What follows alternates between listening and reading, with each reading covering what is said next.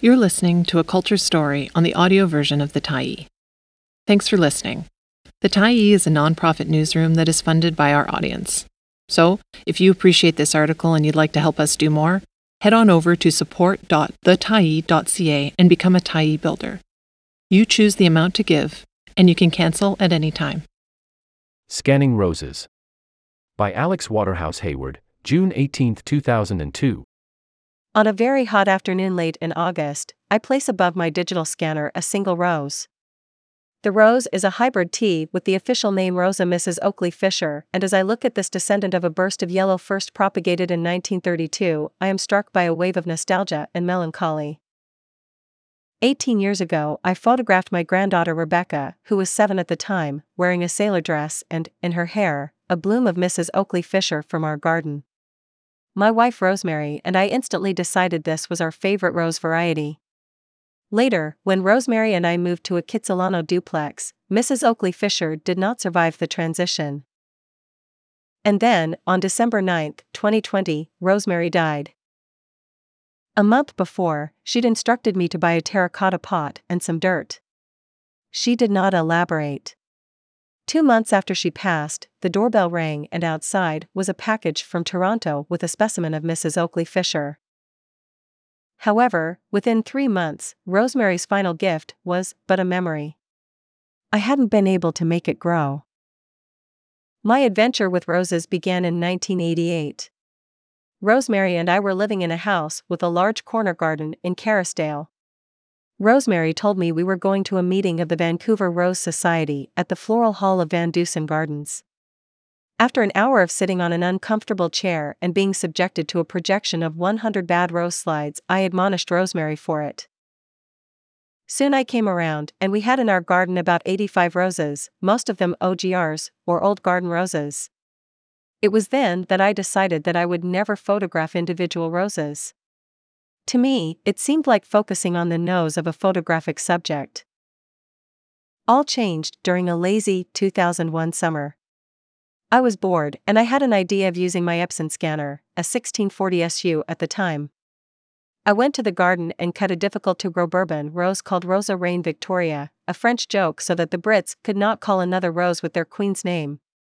I was lucky that first time. I had an Art Deco lamp on my Edwardian desk. I would clamp the rose on one end of a bamboo stick and the other to the lamp. The vivid detail this rendered can be observed in the images accompanying this piece. I began to note the little things about my plants. I learned to appreciate a rose before it opened.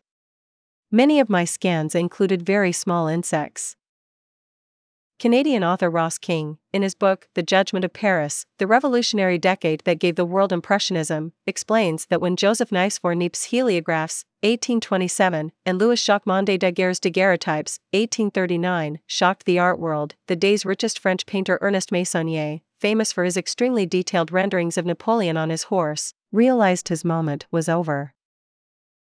The Impressionists, writes King, created their fuzzy art to compensate for the sharpness of newly arrived photography. Early 20th century photographers Alfred Stieglitz and Edward Steichen later sought to reference the blurry, dreamy effects of Impressionism, but soon gave it up and started the F/64 Club in San Francisco that featured ultra-sharp images. All along, the visual arts of painting and photography have copied each other, and you might note deep, dark, blue skies in the hyperrealist paintings of Alex Colville that mimic the effect of a polarizing filter on a camera's lens. Nowadays, anybody can sport a macro-lensed camera or a close-focusing phone. Yet I am only interested in producing images flowers made with my scanner, which can outperform a high school microscope and reveal some aspects of character that cameras do not. When I worked as a magazine portrait photographer, I always did my best to respect my subjects and to somehow draw out their essence. My scans of the plants and flowers of my garden are made with a similar intent. I want to respect what a plant is. I tell some of my friends that I am a scanographer, and that my scanographs are of plants that communicate to me when they are at their best. Of late, I have begun to appreciate the beauty of roses that are past their best before date. That initial scan of Rosa Reine Victoria was one at actual size. I was careful to get the correct color. I have similarly made some 3,000 flower scanographs since, each with name and date. I do this now using an Epson Perfection V700 photo flatbed scanner, a 19-year-old edition of Photoshop, and a very good cathode ray tube monitor. I do not close the scanner lid, as that would squish the plants. Why, then, is the background dark? The light behind the plants is affected by something called the inverse square law of light. What that means is that by the time the scanner sees my office ceiling, it will be black. I make TIFFs that are 800 dpi. That means that my scanographs are capable of being blown up to be almost wall-sized. Best of all, arranging the leaves and the flowers is lots of fun. The most important emotion I feel when I scan a rose, or one of Rosemary's many rare perennials, she was a snob, is of intimacy with the plant and with my wife and what used to be our garden but is now only mine. Somehow, to have that scan of Reign Victoria, and of many more roses and plants that gave up the ghost, give me the comfort that a part of them is still with me. I feel the same about Rosemary when I look for plants to cut and scan. Last fall I bought 3 Mrs. Oakley Fishers from an Oregon nursery. 2 of them did not last long. The third one lives, is lovely, and will grow well. It has already given me 4 blooms. Somehow this Mrs. Oakley Fisher finally brings me the joy that Rosemary intended to share with me when, in the final season of her life, she quietly arranged her posthumous gift of young roses the color of the late summer sun.